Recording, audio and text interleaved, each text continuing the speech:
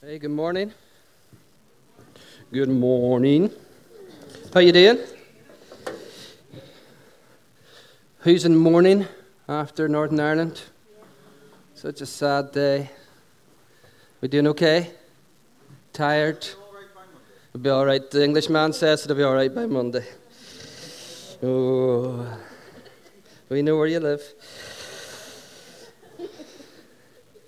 Hey. Well, welcome. Good morning, Vineyard. Well, that was very organised. Welcome to A Place to Belong. We want to welcome you if this is your first time to a continued series that we're doing called Transformation. Just to give you a sort of background to it, we've been looking at transformation in every key area of your life. We've been looking at how God transforms your spiritual life. We've looked at your physical life. We've looked at even your mental health, about stress and worry, how God wants to transform that. And we've also looked at your emotional health. God's interested in every part of your life, emotional, physical, spiritual, mental health. And this morning I want to talk about something that affects everyone in the room this morning. So this is, maybe you want to take notes this morning if you're a note taker, because I want to talk about a lot of things this morning, which will be hugely helpful for all of us. And that is about transforming your relationships, right? Anybody could need a bit of work on the relationships? I think we all do from time to time. How do you make your relationships better? Is that okay? We all want to make our relationships better. And so I want to diffuse some fears that run through relationships this morning. And to do that, we're going to go right back to the book of Genesis to begin with, right back to the very beginning, the first book of the Bible. We're going to look at a couple called Adam and Eve. And you may be familiar with the story. I don't know if you are. But it all went wrong with them. So thanks, Adam. Thanks, Eve. If you're feeling a little bit overweight today, you can blame them. There was no calories before them. If you're feeling like your legs are creaking and your back is sore, blame them. It all started there in the garden. So you may be familiar with the story. God creates the universe. It's interesting to know that God did not create the universe for the sake of it. It wasn't his big idea just to create a universe. It wasn't that he would create something beautiful so that everybody would look and see God and worship him, though it does point us towards God, and I'm thankful for that. But that's not the reason for God creating the universe. The reason God created the universe was for humanity, so that we would be family, so that we would be community. He wanted a family, and that's why he created the universe. And he wants you and I in relationship. We are wired to be relational beings. And so you know the story, maybe familiar with the story, maybe not, but let me just give you a quick synopsis of it. Adam, he's put in the garden. There's a perfect paradise. Everything is good. Everything is wonderful. And one problem, he's lonely. That's why we're wired for relationship. You and I are deeply longing for a relationship. So God makes Adam out of dust, and then he makes Eve. He puts Adam into deep sleep, and he makes Eve, and he takes Eve from his side. That's a symbolism right there. Maybe you could skip over that, but I really believe that's intentional. Everything that God does is intentional. That God created Adam's helpmate, a partner of life. He could have taken him out of his foot. And people might have concluded that man can walk all over woman, but he didn't. He could have made woman from his head, and then she could have lorded over him, as if they would. And that might make sense, but he takes Adam or Eve from the side because they're equal. They're in partnership together, and so I could say so much more about that, but we're not going to do that this morning.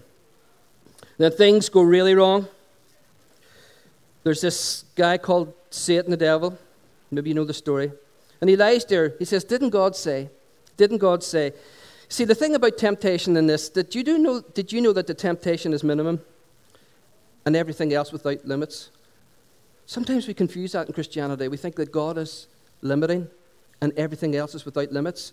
But it's actually the reverse.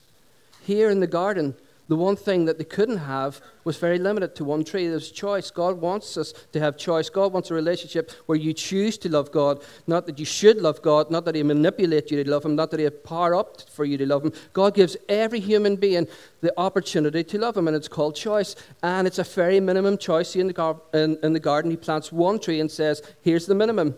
Don't choose this. But then have this unlimited choice of everything that's good.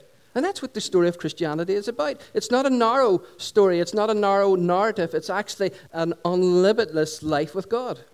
And society would have us thinking that God is limiting us. God is limiting our choices. And the reason why humanity actually sinned was because it's this one temptation, this minimum temptation, but such a huge temptation. And every temptation comes from this basic issue, and it comes from a lie, is that I want to be God. I want to be God. And Satan never tempts us to be like himself. I mean, that would just be a straight up given. We would never fall for that. I mean, nobody would fall into the temptation that you want to be evil. Nobody decides to do that. Nobody would like to be the follower of all lies like the devil is. Satan never says, hey, come and be like me. He says, no, if you take this fruit, if you take this choice, then you can be like God. And really, and truly, can God really be trusted? I mean, God really doesn't want you to have that because God is a bit old-fashioned. God is not relevant to the 21st century. I mean, look at society. I mean, guys, move on. God cannot be trusted. God is old-fashioned. He's not relevant to our culture. Therefore, you be God. You choose. You make the decisions. And really, does God want you to be happy? I mean, have you ever seen Christians? I mean, they really don't look that happy. Is it okay? I mean, we should be the happiest people on earth. And then, you want to give your life to God? Man, that's the worst thing you could possibly do. You'll be miserable for the rest of your life. Wish I had a mirror. A really practical point at this moment. So because, God, you know better than God, don't you? I mean, the society has changed so much. We've moved so quickly. Never has society sped up in all my lifetime when we've seen change after change. We've gone through living history. We've seen a referendum, actually, in our lifetime. We've gone through and we've seen this and we've seen that. We've seen change in marriage. We've seen change in this. Things have just sped up. But, man, God is a little bit slow sometimes in catching up with society. Therefore, you can choose. You can choose to be like God yourself. Take things on. You'll be more happy. You're a God. You're a God. So let me read the story. It's in Genesis 3. We'll pick it up. The story about verse 6, if that's okay. It'll be on the screen here beside me. Can I encourage you, if you have a phone, or if you have a Bible on your phone, open it up, please. Do not go to Angry Birds. Do not go to Facebook or Instagram. You'll go to hell if you do that. But open it up at Genesis chapter 3, verse 6. And that's where we're going to pick it up. So Eve ate some of the fruit. That limited temptation, when there was so much unlimited choice, she ate the fruit. Then she gave some to her husband Adam, who was with her, and he ate it. Immediately their eyes were open, and suddenly felt shame and nakedness. This is where shame enters society, shame enters the world, and so many of us today we have shame in our lives. We have so much shame in our lives. Shame enters the world at this moment. There had never been any shame up to this point. There'd never been any guilt. There wasn't even such a thing as vulnerability, yet there was vulnerability. There was nakedness, there was vulnerability, and there was no shame in that. And there also was no fear prior to this also, which was a great thing. So they sewed fig leaves together to cover up themselves. Anybody ever seen fig leaves? They ain't that big. So they sew the fig leaves up, and they sew them together to cover themselves. Then they heard the Lord walking in the garden in the cool of the day. I love that. I love that piece of scripture there. Then they heard the Lord walking in the garden in the cool of the day, and they hid from God among the trees. But God called out to Adam, "Where are you?" Adam replied, "I hear you coming. I heard you coming, and I was afraid." Notice fear again. "Because I was naked, so I hid." Then God asked, "Who told you were naked? Who dropped that one? How do you know?" Adam said, "She, your woman, she gave me the fruit. I was going just fine. Life was going good. But this woman that you made for me has caused me to go down this path." Right, guys? Just testing the waters. Then God said to Eve, "Why'd you do this?" Eve replied, "The serpent deceived me." And he did. "And I ate it." So God said to Eve, "Because you disobeyed me," in other words, because you didn't do what I told you to do, there's going to be a curse now. And from this moment, everything is broken. Everything is broken. This is a fantastic story filled with enormous amounts of spiritual truth in it. But I just want to point out relational truths this morning, so that we can get healthy and we can be transformed in our relationships. Because in this story, we see three basic fundamental fears that pop up in every single relationship that you guys are connected with this morning. So you can use this morning's conversation, you can use this morning's sermon, this preach, this talk, whatever you want to call it. I don't really care. But you can use what I'm about to give you this morning. You can use it in your life groups. You can use it in your marriage. You can use it in your boyfriend, girlfriend relationship. You can use it with your friends. And you can also use it in your workplace on a Monday morning. So is that a good deal? And if none of this is relevant to you, then somebody will be at the back of the door. Ricky, stand there. He'll give you your money back. All right? Total refund this morning for you. So let's look at how fears ruin relationships. We're going to jump straight in at that there. So the first fear we learn is this, the fear of exposure. The fear of exposure makes you and I distant in relationships, both with each other and also with God. The fear of exposure makes us distant. Why can't we get close to people? Why do we never go that way? I'd like to get closer to my wife. I'd like to be closer to my husband. I'd like to have intimacy, soul passionate intimacy in our partnership. Why can't I get close to people in my life? I get so far, I move so far, but then I just can't go that extra 10%. Here's the truth. There's a lot of you that you don't like. Do you hear me? There's a lot of me that I don't like. I know you think I'm perfect. I know I look like the perfect person. 6'2", slim build, everything together, smart guy, good-looking guy. But there's things in me, there's a lot of me that I don't like. There's a lot of you that you don't like. And the stuff that you know that you don't like, you're afraid because you think that others might not like what you don't like in you. You certainly don't want anybody to see it, right? I mean, if people really knew about you, Keith, Warwick, I mean, nobody would sit right beside you. And if people really knew about Derek Dickey, I mean, nobody in this world would buy a car from him if they really knew the type of person that he was. Because there's stuff in us that we don't like, and we think if people see that stuff that we don't like, then we're done for. The things that you don't accept about you, you fear that might not be accepted by others. Does that make sense? There's lots of stuff that we don't accept about ourselves. You see, people talk about Christianity saving us from our sins. I think God saved me from me. I was making a big enough balls up myself.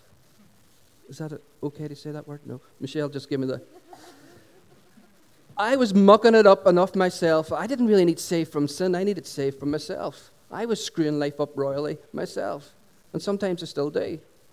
So God didn't save me from this great sin. God saved me from myself because there's things in my life that I didn't like and I knew other people wouldn't like it. And if they ever found out about that, so the best thing that we do in that moment is you just keep your distance. Pull back, keep your distance from relationships, whether it's with humanity or God, because when people get close to you, they can see warts and all. That's why we have a phrase here in Vineyard Church Dungannon. We haven't used it for a long, long time. I think the first time we did church, we used to say, you can come as you are. Worst foot forward. And everybody that comes through those doors, no matter where we are on our journey, wherever God gives us a home, and we're looking for a home, but no matter where those doors are and what those doors look like and what color they're painted with, everybody that comes through those doors gets a fresh start. Everybody, regardless of their social, economic, political, race, background, everybody that comes through those doors can come with their worst foot forward. That's the type of church we're building. That's the type of church we're going together with in the future. And that's the type of church that I think that God wants us to have, according to Acts 2. Let me read 9 and 10 of that verse in Genesis 3. It says this, God called Adam, why are you hiding? And Adam said, I was afraid because I was naked, so I hid. Let me say a couple of things here. Whenever God asks you a question like, hey, Jason, where are you? First of all, where are you? And why are you hiding? God is not sort of lost. He's not actually thinking, where the heck is he? And why are you hiding? God actually knows the answer. And what he's doing here, he's allowing us to own up. He's given us a choice to own up because that's where relationships start. That's where honest relationships start, where we don't be distant, but we actually own up. We don't hide, we don't come back. Any transformation area in your life, including a relationship, only happens when you own up to the fact that you aren't what you ought to be. Is that fair enough? So I don't want to beat you up this morning, but you know what? Maybe you're saying, I've got a great marriage. It's not going to get any better. I've got great friendships. They're fine. They're okay. They're at the stage where I like them. As long as you're in denial, there's no recovery. There's no transformation. Do you hear me? As long as you're in denial, there's no transformation, there's no relationship recovery, and relationships won't get any better. So it starts with you owning up and being honest to God. Honest with yourself and your relationships, that they're not what they should be and they're not what they could be. Does anybody here in this room really, really believe that their relationship, every relationship that they have, whether it's with your spouse, your friends, your work colleagues, that they're all absolutely brilliant? Or does anybody need a little work in some area of relationship this morning? Even with God the Father. We all need a little work. And so I want you to work. Anybody really crazy, and are you like comfortable writing in your Bible? It's only a piece of paper, so don't get weird about it. But if you're comfortable, if you're comfortable writing in your Bible, I would circle the word, I was afraid and I hid. Because they go together. I was afraid and I hid. Those things go together. Fear always causes us to hide. I wonder what you're hiding from today. I said that very Northern Irish, didn't I? Sound nearly like a Presbyterian preacher. I wonder what you're hiding from today. I wonder what you're hiding from today because of fear. What are you pretending not to know about yourself? Really, Jason? Is this some kind of psychology test? What are you pretending isn't a problem in your marriage? What are you pretending isn't a problem in your life? What are you pretending isn't a problem in your relationship? Because when you're afraid of facing the truth, God doesn't want you to fake it. He wants you to face it, not Facebook it. And so many of us would rather Facebook it than face it because we want to hide behind the stuff. When it comes to fear, we want to hide. We want to keep distant. And so what does it mean to be naked? Well, there's more to naked than just being without clothes. Do you ever feel naked? I mean, at the National Leadership Conference just last year, I was going to say expose myself, but not physically expose myself, because that would just be a disaster. It would be all over the newspapers tomorrow. But I had this word from God that God was going to open up deaf ears, and I got up and I gave this word out and nothing happened in the room. Now, this is among my peers. This place was jam-packed. How many people were at the NLC this year? 1,200 people in this room. I get up on stage. Guy gives me the mic. The mic's going to get here. And I'm trying to get the words out. And nothing happens. And I walk off the stage, and there's a pretty big platform, and I walked out, and I felt naked. You know what I wanted to do at that moment? I just wanted to keep walking out the doors of Trent Vineyard, keep walking, and find the nearest pub, or maybe the nearest airport, and just go home. But the beauty of the story, because I'm still vulnerable, I'd like to protect my nakedness this morning, but just to say that people in that moment immediately got healed in their ears. But I'm only saying that because I'm feeling vulnerable this morning, in case you're thinking what really happened, because I don't want to be naked again. But there's more to it. Anybody ever felt like that, emotional nakedness? Is that okay if I use that sort of language? Is it? Yeah? You emotionally feel naked. You just feel like I'm stripped, I'm vulnerable. Everybody can see me. All eyes are on me. See this job? I mean, it's a great job. It means to be naked just means to be exposed. It means to be uncovered. It means to be vulnerable. It means to be authentic. And vulnerability is a great strength. You see, people do not connect you through your gifts often and through your strengths, but I think that people in society actually connect you through your vulnerability. Even more so than your gifts and your strengths. I mean, have you ever met people? Have you ever stood and have a conversation with people and all they talk about their gift and their strength, and you think to yourself sometimes, I can't connect with that. And it's not a bad thing to have strengths, and it's not a bad thing to honor your strengths and your gift. And I mean, if you're good at stuff, and please don't be falsely humble and say, Christians always said it wasn't me, it was God. Get over yourself. It was God who'd do a better job than you. It was you. Oh, it wasn't me singing, it was the Lord. It was not that good. It was nowhere near that good. It wasn't the Lord. It was you. But that's okay. But do you ever have a conversation and somebody just lets their guard down a little bit and becomes a little bit vulnerable, and you think to yourself, I like that person. It takes the barrier down, we feel like we're totally open, and all of a sudden we can have a real conversation, and the distance becomes closer between us. One of the deepest needs is to be loved, but one of the deepest fears is a fear of being seen for who you really are. That's one of the deepest needs is to be loved, but one of the deepest fears in our society today is to be seen for who you really are. You can live with a husband or a wife for 50 years, 25 years, and keep secrets from them. Because you're afraid they wouldn't accept that part of your life. When we counsel anybody, Michelle and I, when people are getting married, you know what we say? Right at the start, we say, sort your stuff out. Leave nothing in the wardrobe. Let all the truth come out now, because this is a healthy stage to let the truth come out. Don't let the skeletons come out of the closet when you're married, when you're 10 years in or 15 years in. You know, all those relationships you had before. Well, you had sex before with another partner. Now talk about that stuff. It's healthy, okay? It's not good, but it's healthy. Talk about all this stuff, because those things are important. And we have this fear, and we want to unlock fear this morning. I want to unlock fear in your relationships so that you guys can be free to have healthy relationships and for your relationships to flourish this morning. I want you to notice that the damage that fear does to a relationship, there are 3 stages that we see, and here are the 3 things. I would write these down. These are very important. They come out of this scripture. Living with somebody doesn't mean they know everything about your life. And there's 3 things that come out of this scripture in Genesis 3, starting from verse 6. The first one is shame. The first phase is shame. Write that down. If you take notes this morning, put it on your phone. Shame. That's verse 7. Once they disobeyed God, the first thing that entered the relationship was shame. When you disobey God, shame enters into your relationships. When we do stuff that's wrong, shame comes into them. They suddenly felt shame at their nakedness. Fear is often based with shame. Fear is often based in shame. I'm afraid to tell you who I really am, because you may not like who I really am. And if I shared with you who I really am, you wouldn't come near me, so I'll just pretend this is who I am. I shared who I really am with you. It's too big a risk. It's too big a risk. We never go the extra 2%. We never go that 10%. God doesn't expect you to be perfect. Listen, but he does expect you to be honest. God's not interested in perfect people. He's interested in honest people. He's interested in fun people. Here at the Vineyard, do you know why we do things informal here? Do you know why we dress down? Do you know why we do tea and coffee? Do you think we just do that because it was some American idea? Please. Please. We're smarter than that. The reason we do that is because we want people to be informal. We want people to be in relationship with each other and God. We want to take down every barrier that is an object and an obstruction to God and to each other. And to each other. We want to take down the barriers here in the Vineyard so that we can have relationship with each other, relationship that it's honest and open. And God does not expect any person in this room to be perfect. But he does want you to be vulnerable. He does want you to be honest. Is this making sense?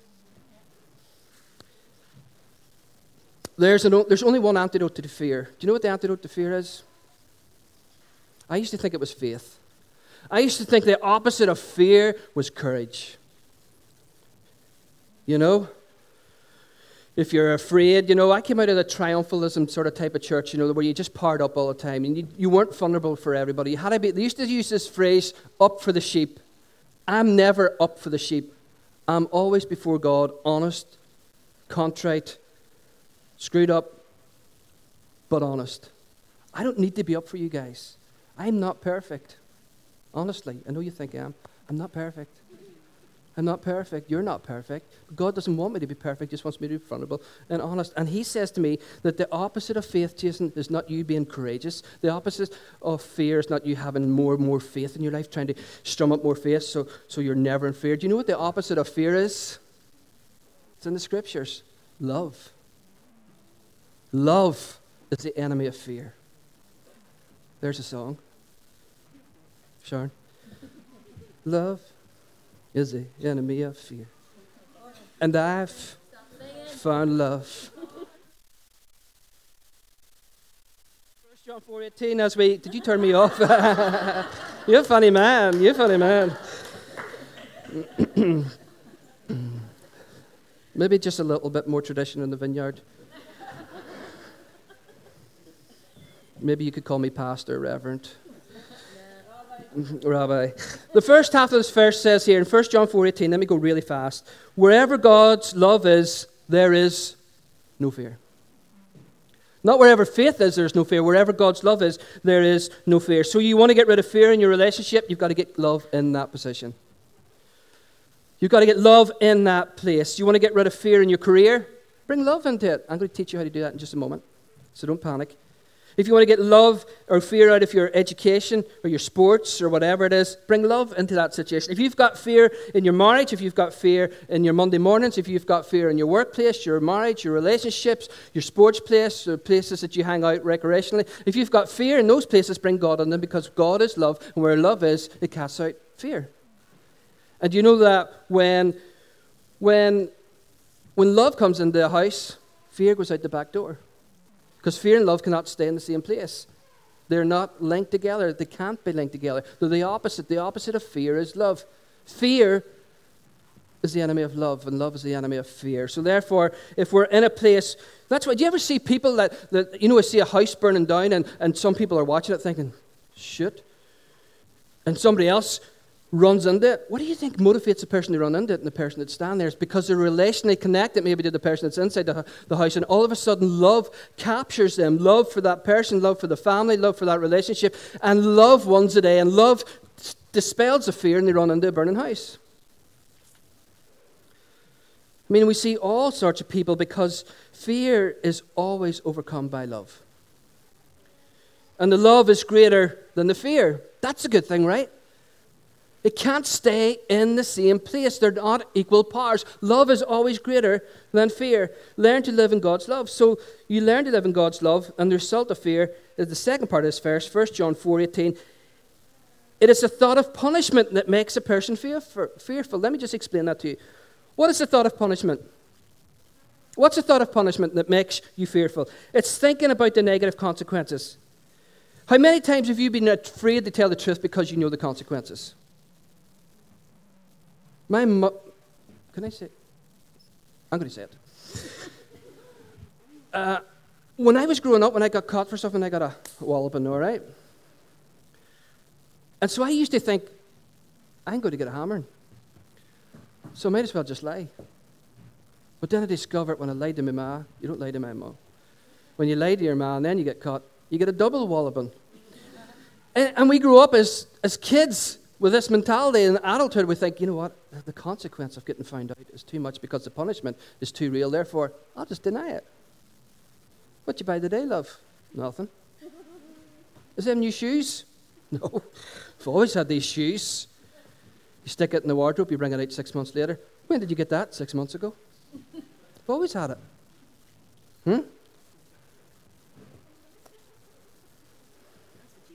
That's what I'd say. So some of you were going there thinking I was having a go at women, weren't you? I wasn't. I was actually having a go at men, because I actually have more shoes than Michelle. What's the thought of punishment? It's negative consequences. And I'm afraid because of the consequences. So many times have we gone to the party, gone on a date. You wanted to say what you really believed. See, when you carry shame, we carry embarrassment. We carry embarrassment. Got to learn to live in God's love, because to do that takes courage. I'm running out of time, so I'm going to give you 3 things very quickly how you actually do that. There's 3 daily choices that you can make so that you can bring love into the center of your life and therefore expose the fear. And to get past the punishment, the negative consequences type of thinking that makes a person fearful, I'm going to give you 3 things, and I'll just say them very quickly from the start. Every day you surrender, every day you remember, and every day you offer. Every day you surrender, every day you remember, and every day you offer. Let me go through these very quickly, and then I want to just respond with a song this morning. You doing okay? Still energized? Still alive? Rodney, talk to me. It's okay. So this is what you do every morning. When you wake up, every day surrender your heart to God. I know this sounds like very basic Christianity stuff. Surrender your heart to God. Oh, that's really deep, Jason, but it works. It works. How do I learn to live in God's love? We surrender. The first thing we do is we surrender our heart to God. Why? Because God is love. That's simple. God is love. So the closer you get to God, the more love will fill your heart. The more distant you get because of your shame or your imperfection, the more distant you get from God, the less we love. It's not rocket science. The closer I am with God, the better I'm loving my kids, the better I'm loving my wife, the better I'm loving my friends, the better I can love my work colleagues. The more distant I get from God, I get ratty. Yeah? Yeah, Caleb? Yeah. So because God is love, so you want to get rid of your fears, you got to get close to God. And the way that you get close to God is then when your fear, your anxiety, your worry, and your insecurity, all those things begin to go, and then you begin to soar and flourish in life, because perfect love casts out fear, or all fear. All fear. Stay with me. Perfect love casts out all fear. What's all fear? Anxiety, stress. All that stuff, it goes out the back door. When love comes in the front door, that goes out the back door. Now, am I saying that you're never worried in life and that you're never anxious in life? No, but I'm just saying get close to God, surrender your heart to God every morning. Listen to this verse. It's a very long verse, but it's a verse that you might want to write down. Go over it during this week. Job 11, 13 to 18. I really don't think Job's great reading, but I know it's in the scriptures. I'm just being honest. Peter Kay moment, just being honest, just being real. But Job's a hard book. I mean, have you read it? It's depressing. But this is good. This is good. Job 11, 13 to 18 is a verse you might even want to memorize, but it is long, but you could try it. Surrender your heart to God, turn to Him in prayer, and give up your sins, even those you do in secret. You can do that first thing in the morning. So there's three things here that you sit at the side of your bed or whatever you do, you get up in the morning, you go downstairs, you go in the car, jump in the car, surrender your heart to God, turn to Him in prayer, and give up your sins, even those you do in secret. Then notice the benefits. There's benefits to these. When you confess, there's benefits. Where there's promise, where there's confession, there's always promise. Where there's promise, there's always reward. And here's some of the rewards. Let me read it for you. It's in the second part of this verse. So you sit at your bed, you go to your work, and here's the benefits. You won't be ashamed. Shame will vanish from your life. You won't be ashamed. You will be confident and fearless. Your troubles will go away like water beneath a bridge, and your darkest night will be brighter than the noon. Then you'll rest safe and secure, filled with hope, and emptied of worried. How's that? You know what we should have done today? We should have read that verse and went home. But then you look for a refund. We could have read that verse and then we could have went home. Then he says this. You notice the 8 benefits. Let me read them out to you because I want to stick to the notes here. So I'm not going to give eye contact because I want to get this right. There's the promise, and here there's the command. There's 3 commands and there's 8 promises. And I want to read you the 8 promises so you can count them and see if I'm right this morning. If I'm wrong, that's okay. Surrender your heart to God. That's the first command. You give to God your emotions. You give Him your heart. You do that every day. You turn to Him in prayer. That's the second thing. You talk to Him in prayer and you give up your sins. That's confession. Confession's good for the soul. So that's your wrong attitude, all the things you've done. God, create me a clean heart type of attitude. That's the prayer thing. Then he says, here's the 8 benefits, and I'm going to fly through these. There's no shame. You'll be confident. You'll be fearless. Your troubles will be like water under the bridge. The dark night that you're going through, and some of you may be going through the dark night of the soul today, the dark night that you're going through is going to get brighter than the noonday. You'll be able to sleep well. Many people like to sleep well. Yep. You're going to be able to rest safe and secure, so you sleep well, and you're going to be filled with hope, and you're going to be emptied of worries.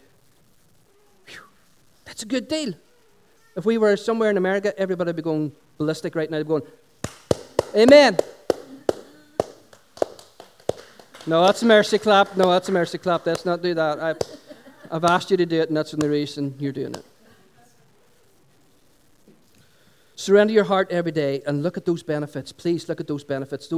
If you want to believe in Scripture, if you have faith enough to believe in the Scripture, I'd encourage you this week to take it on board. Would you be up for that? Would you be up for that? You know, even you don't have a Bible at home, Google it. Google a text. We could send it out to you. Every day, remember. How much time have I got left?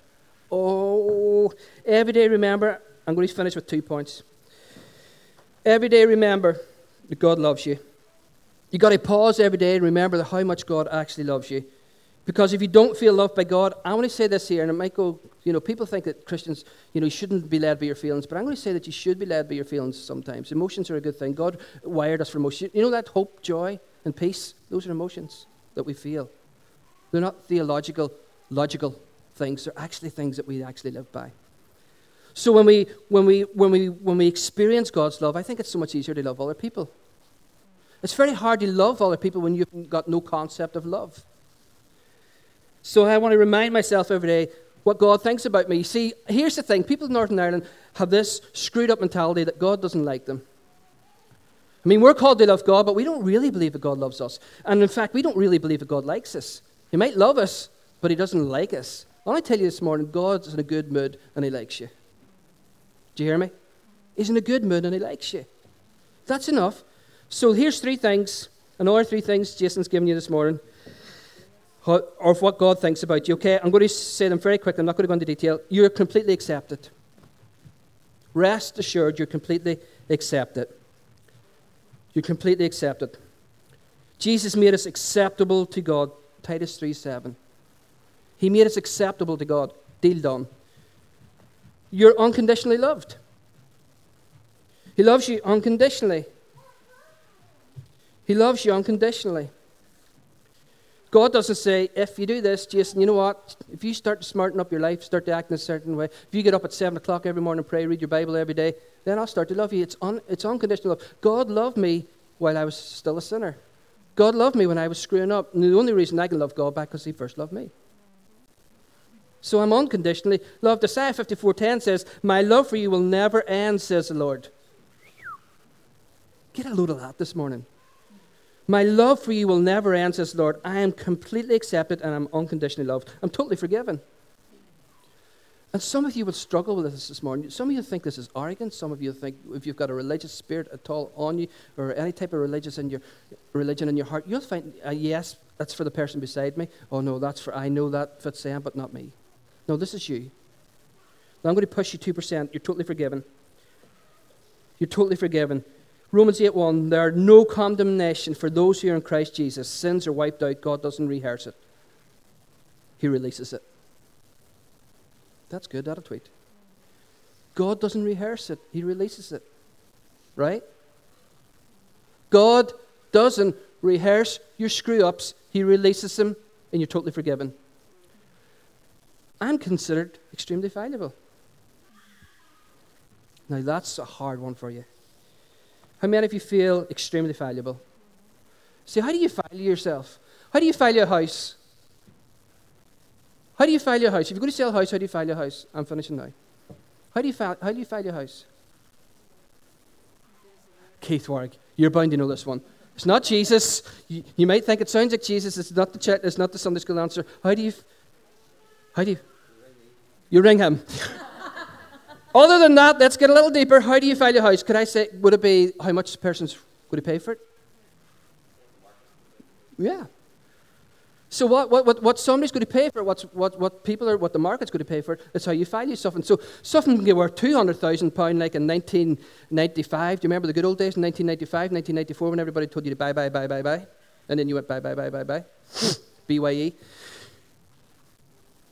The market price was like the house was worth 200,000 and then all of a sudden it was worth 110 grand. Why? Because it's just whatever people are willing to pay for it now. So what do you think about yourself? How much are you worth? What was Jesus? What was God the Father in heaven, the King that left heaven? What was he going to pay for you? The ultimate price gives his only Son, his one and only Son. Jesus was an only Son. And God gives the only Son. He pays for your life. That's how valuable you are.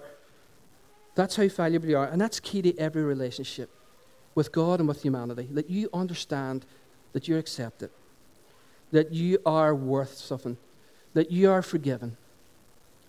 And you're unconditionally loved. You need this message today. Can we stand? And then we're going to respond. Sharon, would you come? I'm going to do something a little formal this morning. I'm going to read a prayer. I've never done this. Well, I probably have done it maybe a few times in over 10 years. We don't read prayers here in the Vineyard. It's not part of our liturgy, but it's a good thing for other people if they enjoy that. But I want you to say in your mind, when I say this, I want you to agree with me if you want to go there this morning. And all I want you to say, if this prayer connects you and connects with your heart and your emotions, would you just simply say me too? Would you simply say me too? Is that okay? So there's nothing spiritual about bowing your head or closing your eyes, but I'm just going to ask you to do that just for sake of engagement this morning. And you just say, Dear God, you can say me too, I admit that I have made a mess in my relationships. Or you can just, Larry, don't say all that. Sorry, you can just say me too if this connects with you. They're complicated. They're broken. They're not the best. I've often settled for less than the best, and they need a transformation. Me too. I'd like you to begin by changing me. Deliver me from these 3 fears that I've learned about today. I can see how they make me distant and defensive and even demanding. So today, and each day from now on, I want to surrender my heart to you. I'm doing this right now, and you can just surrender your heart to Jesus right now. I surrender my heart to you. Just say that. God, I surrender my heart to you. Just say that publicly. God, I surrender my heart to you. I want to learn to live my life in your love, filled with your love. Please replace my shame with your love. When I'm afraid to let others see the real me, remind me how you see me. Say this, thank you that you accept me completely. Say this, thank you that you love me unconditionally. Thank you that you love me unconditionally. Say thank you that you forgive me totally. Thank you that you forgive me totally. Say thank you that you paid such a high price to save me. Thank you that you paid such a high price to save me. Now God, give me the grace to accept others just as you have accepted me. Help me to love others unconditionally, just as you have loved me. Help me to forgive others totally, just as you've forgiven me. Help me to value others just as you value me. Say, dear God, I want to be known as a loving person. So help me to extend the grace to people around me, and help me to express the faith in people around me. And help me to expect the best in the people around me. And help me endure the worst when it happens. I want to live my life in love, and I humbly ask us in Jesus' name. Amen.